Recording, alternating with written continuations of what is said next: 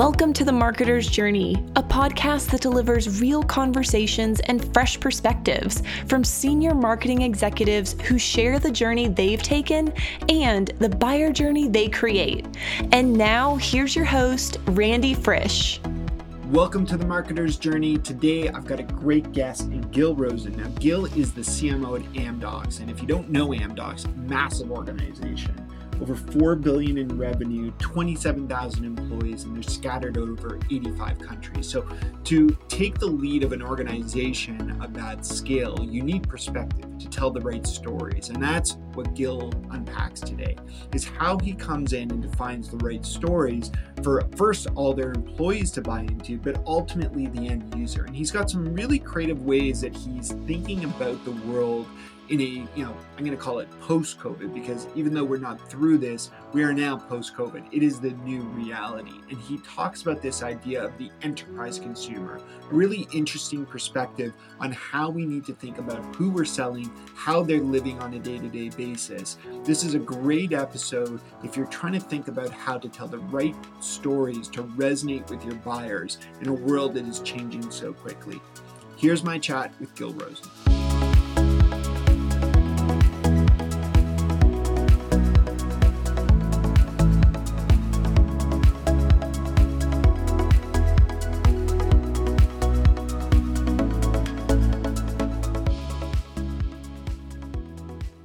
Hey, Gil, thanks so much for finding time to chat with us. I know we are in different time zones, but now we're all connected because we're all remote anyway. So it's pretty similar these days.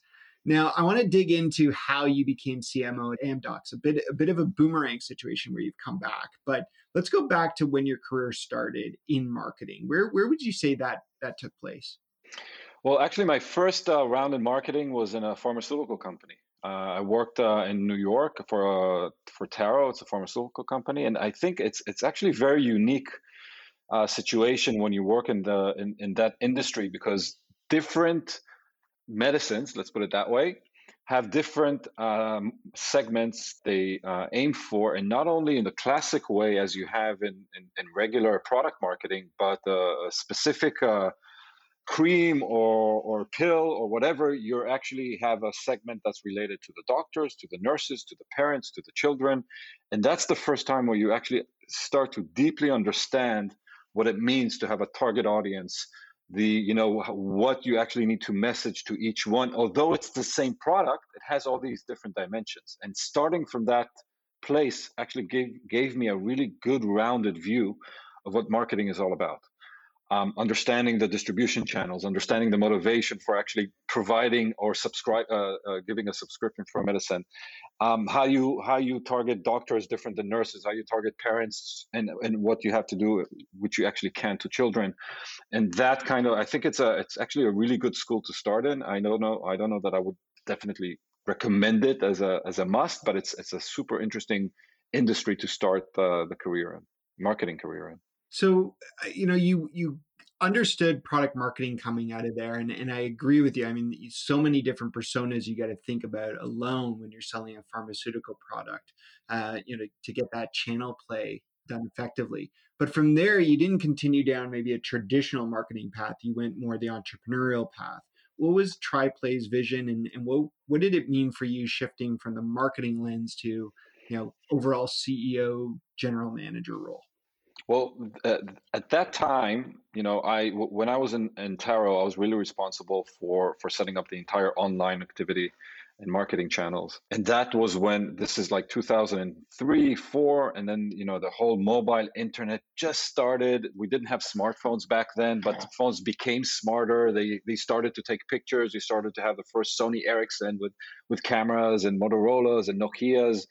And it became apparent to me also, as a person who was in the media, from the media perspective, that we have a complete separation between the different media channels. So whatever media you can do on mobile, you could not consume on your computer, and definitely not on your TV.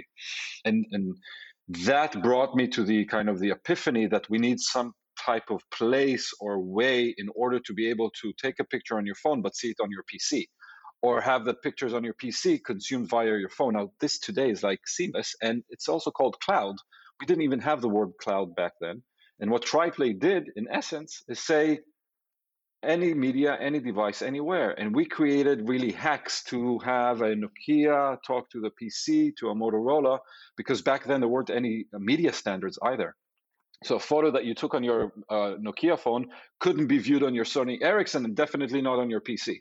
So TriPlay actually had this vision way before its time, by the way, of having a cloud or having a place where you could actually see everything and consume everything from one location across many devices. And when we pitched this story, by the way, to the VCs, they said, "You guys are like dreamers. This is not going to happen, right? Because Nokia is going to rule the world, and they're not going to let the Sony Ericsson phones, right?" So we really had an uphill struggle. And the amazing thing is that we worked 1 year to develop an app on one phone series of Nokia, which was the Symbian S60, for those of you who might remember what I'm talking about.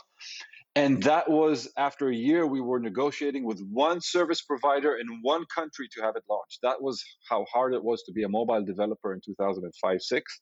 And look at how the world changed. And that kind of experience, first of all, took me from pure marketing into like everything, right? So when you found a startup, you start to do product development and marketing and technology, and you have to understand it end to end, and then you have to understand, the market problem and how you actually simplify the message to the user, because users were not even thinking about the possibility to enjoy this type of capability. So we were like, when you're an early stage startup and you're doing something that's really kind of breakthrough, you actually have the problem of translating or creating the demand for something that people don't even understand they need. And that's something that I usually find I'm always on the borderline of doing something that's just on time, so you can actually kind of break it down to the user and serve it to them at the right time, and doing something too early, and then you're actually on one side you're the first one to the market, but on the other side, from a marketing challenge, you actually have to break through the demand curve and actually make sure that people understand that this is something that they want.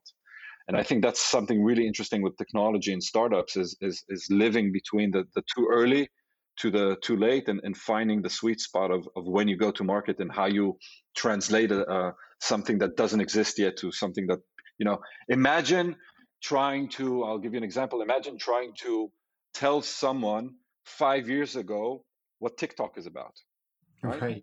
It's short clips, you dance, you actually copycat somebody, and there isn't really a way to do it. It's something, so you got to paint that picture. And I think, as you said, that product marketing lens helps you think about how to position something. So I want to kind of fast forward a number of years. I mean, there was about 10 years or so where you continued in these agency plays and, probably helping bring these disruptive products to market. And then you became a CMO for the first time.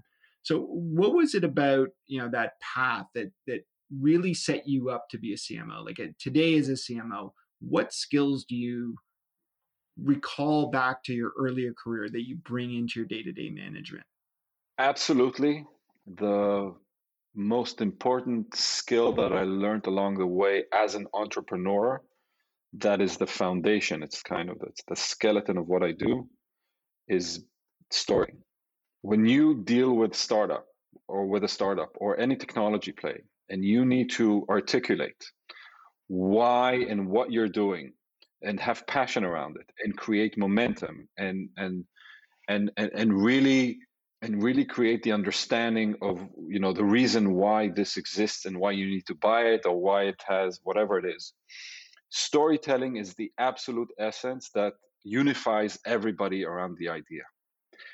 Storytelling in many ways is also, especially in technology companies, it's many times underestimated, because people, engineers, and I don't say this in a bad way, are very logical in their thinking. So from their perspective, it's obvious that if I do X and X solves a problem, that you will understand why I'm solving it for you, and therefore you will buy it. But the average user on the other side of the river doesn't think like you, the engineer, of whoever created that solution. So storytelling in the marketing's kind of function is to actually create a bridge between the creator of whatever it is, especially on the technology side and the end user. And I think coming from the technology side, creating all these, different, founding my own startup, and then later on in Deutsche Telekom, I was leading numerous technology initiatives.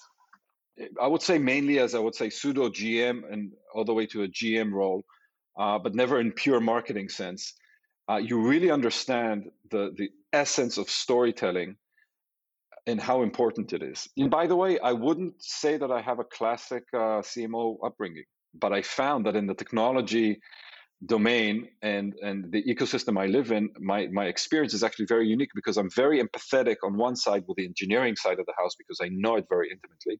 And on the other side, I also dealt with the simplest form of go-to-market of foot cream coming out of a pharmaceutical company. Right.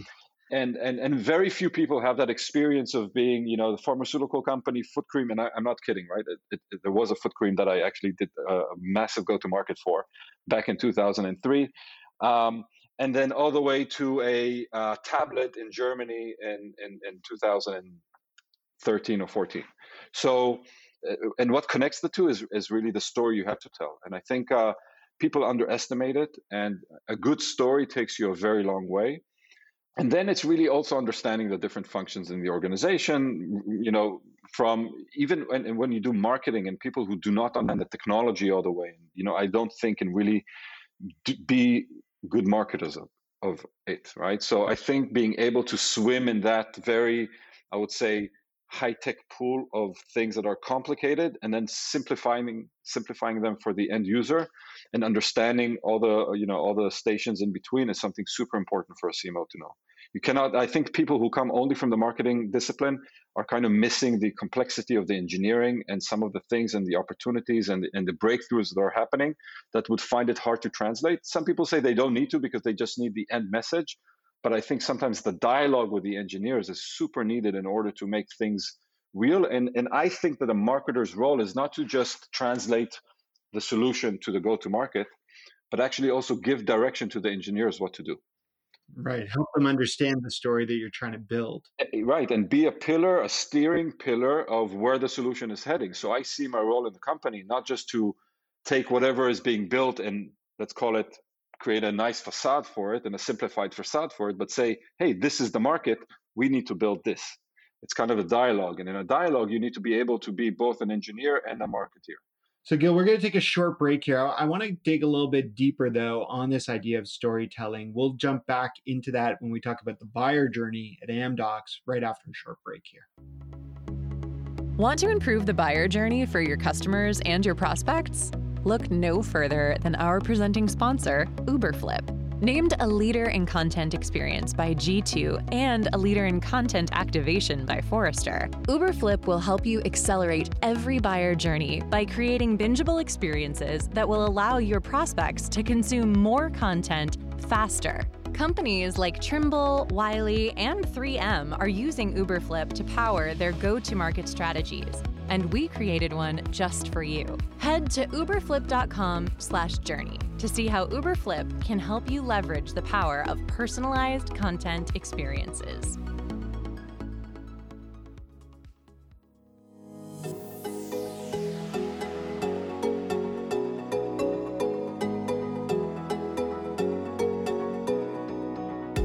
I love how Gil unpacks this stop at TriPlay and his realization of the need to bridge the engineers and the marketers on his team. And I think that's one of the realities that a lot of us have to look at, no matter the size or scale of our organization. Very often these are two different languages, but to our customer, what they need is something that lives in the middle, right? Storytelling is very important. You'll hear Gil talk a lot about that today, but we have to find a way to tell stories, but still inject our product in there and make sure that we don't over storytell, but actually bring in what is the functionality that we can bring to you with our products. I'm seeing more and more of a shift in that in the market where people expect not just content marketing that's top leadership level, but content marketing that weaves in how products will solve for you for the biggest problems that you may be facing as a consumer. I think Gil's experience allows him to tackle this in a meaningful way.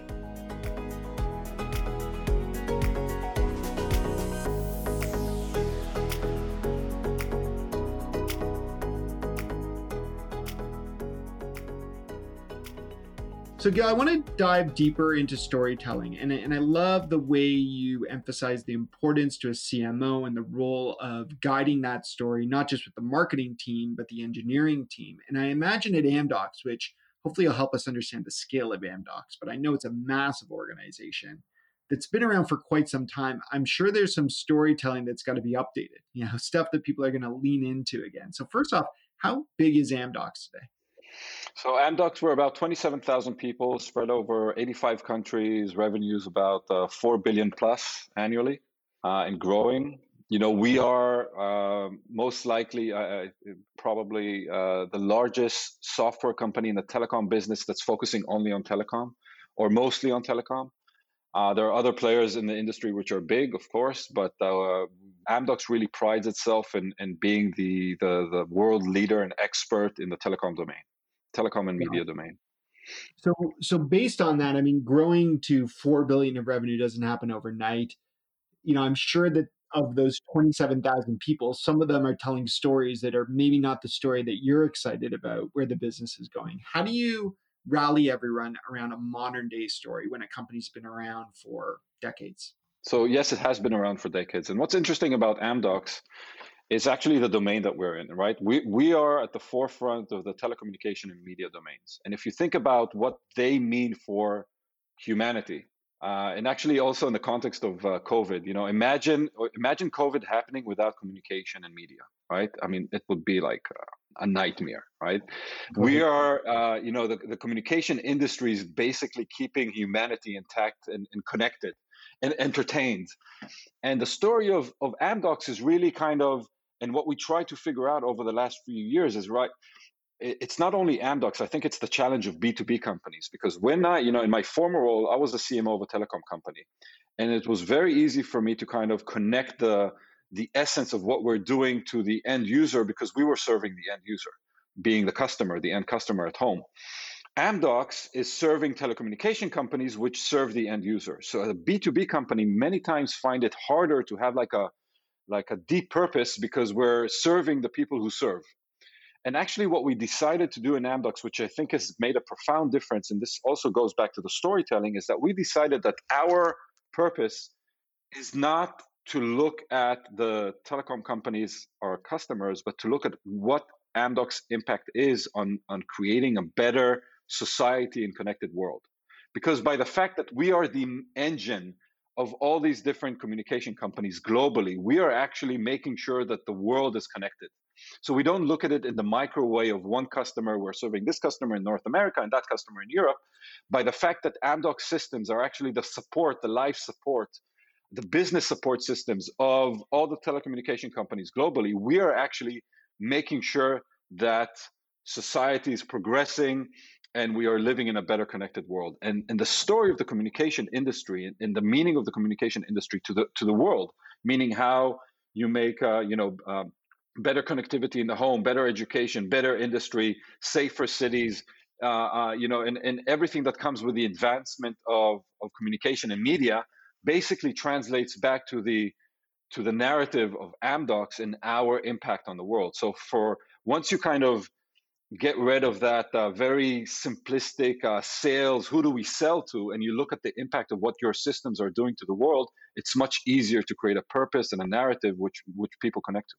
So how do you get people, these 27,000 people around the world, 85 countries, how do you get them all to buy into this vision? Because it's a much sexier sell. It's something that people can lean into. It moves away from just selling products, as you've said to us, and selling the technical features, but getting someone to be excited about the partnership they can have with you. How do you shift that for people who didn't, have been there for 10, 20 years and, know the way they like to sell? So, first of all, it is a challenge. And one of Amdocs' biggest challenges is that we were, and still are, by the way, the absolute dominant player when it comes to this monetization domain, also very simplistically called billing. This has been our legacy. And I call it, when you're the Michael Jordan of billing, which we are in our industry, And now we've gotten through we've had tens of acquisitions, and our product portfolio has evolved greatly into many new domains, from the network all the way to media. And we're no longer just in this one box of monetization or billing. How do you tell anyone, hey, I'm not just Michael Jordan of basketball, I'm Michael Jordan of baseball, I'm Michael Jordan of tennis, right? So it is I don't want to say it's something that you can be proud of, but you actually have to convince people that you can do more. First of all, I spin it that way, meaning people can say, oh, you're the legacy company that did billing, and I say, no, we are the Michael Jordan of billing. If you're best at anything, that means, first of all, that you are a company that aims for leadership, for excellence. Now let's take this excellence and this capability and invest in another domain. So we acquired a few companies in the media domain, and now we're also, we're serving the world's largest media players, such as Warner Brothers and HBO and Netflix and you name it. And then we make acquisitions in the network domain, and we serve these new domains. So you actually, instead of focusing on billing as a domain, you focus on the excellence of a company being able to lead whatever domain it gets into. And also the journey of the communication companies, from just being a company that sells you connectivity to a company that all of a sudden gives you media entertainment at home, that gives you now, 5G or whatever complicated network into the enterprise. The communication, or our customers, also expanded their vision. So we kind of shadowed that, and sometimes had to run ahead of them, because when a customer turns around and says, hey, I need that bit of technology, you need to have it already baked. You would have had to think about it 2 years in advance in order to start working on it. And then when they turn around, there you go, it's ready. So that kind of forward-looking vision is super important in a company. And in order to do that, it's also, I connected back to the narrative. You really need to understand the narrative of the industry and where the industry is most likely to go. So the narrative is not just a marketing thing. It's really about understanding, if you think of an industry like a river that's flowing and where it's going to reach next, you really need to understand the forces of the water behind you and the rocks ahead, and where it's going to go, and all the difficulties and the challenges, and how you're going to steer. And you, as a software vendor, you have to run ahead and make sure that you have whatever is needed in order for, when the water comes your way, you will be able to, canoe with it. So let me ask you a quick question there, because I love the analogy that you're giving, and I love this Michael Jordan reference too. I'm thinking of more consumer companies that have done the same as you're describing. I mean, think of Amazon, right? A lot of us associated Amazon maybe as something that ships to me, but now I watch television shows on Amazon. Yeah. I've got various things compute power. Yeah, exactly. AWS, they do so many different things. What I'm trying to figure out at Amdocs and at some of these other companies, you give this analogy of preparing for that next pillar that you're going to conquer. And I imagine that Amdocs has these different areas of excellence, and you've got business owners of that. Is there a business owner of Amdocs as a whole that's thinking of that vision? And is that a marketing team play, or is that more of a product vision play in terms of thinking about what's your next area that you want to conquer? That's a really good question. And I think that's kind of the complexity and the dynamics of a big corporate. So if you think about a startup, you would usually have, the biz dev guy or the CEO. He's the visionary. He decides. In a big corporate, first of all, we have a corporate development unit that does kind of the macro strategizing. They think ahead. They look at all the trends, to the percentages and the growth, whatever, right? So that's one unit that gives a perspective. Then you have the technology team, that they have their own kind of technology input, and they say, hey, cloud is next, microservices is next, CI/CD, serverless, low code, all these things. This is where the product needs to go. This is how we need to develop our product. Then comes the marketing team and says, hey, I'll give you a recent prediction of mine, right? And really related to COVID. I predict, and I created kind of, I'm naming it, I predict that there is a new segment that has just been born. I call it the enterprise consumer. What's the enterprise consumer? It's actually us. We're business people sitting at home, but while the service provider used to sell billions of dollars globally to enterprises to connect their campuses with firewalls and fiber optics and SD-WANs and blah, blah, blah, campuses are empty. All the employees are home. Where are all these enterprise services? How do they reach my my home. How do you provide enterprise services over home broadband? It's a new category. It's a new category.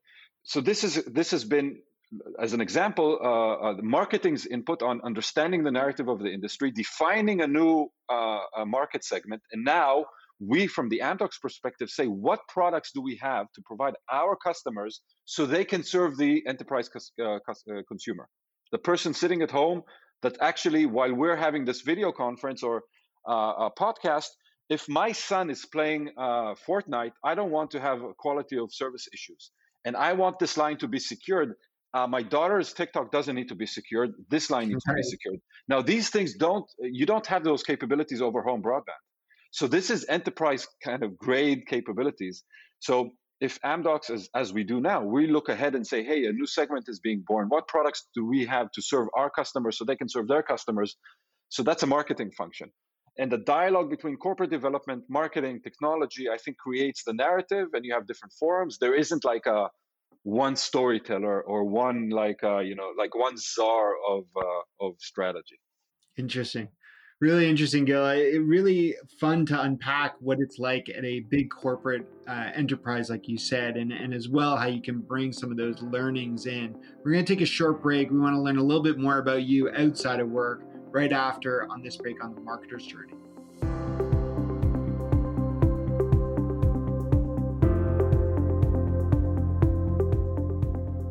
I can fully relate to what Gil's talking about here. At Uberflip recently, we went through this evaluation of understanding what do people expect from us? Our products today, are they the same products that we entered the market with 5-10 years ago? And for many companies that changes, it evolves. And we have to make an effort to really understand what is being sold to our buyer. Is it relevant to what we're trying to sell today? And there's a lot of very easy ways for you as the marketing leader to understand this. Obviously, take a look at some of the emails you're sending to customers. Do they depict the offerings that you have today? But sometimes we actually have to get on the calls with our sales reps. And if we can't do that, there's great software out there like Gong and Chorus where we can listen back and find cues and conversations to ensure people are embracing that new narrative, that new story that your company is trying to tell.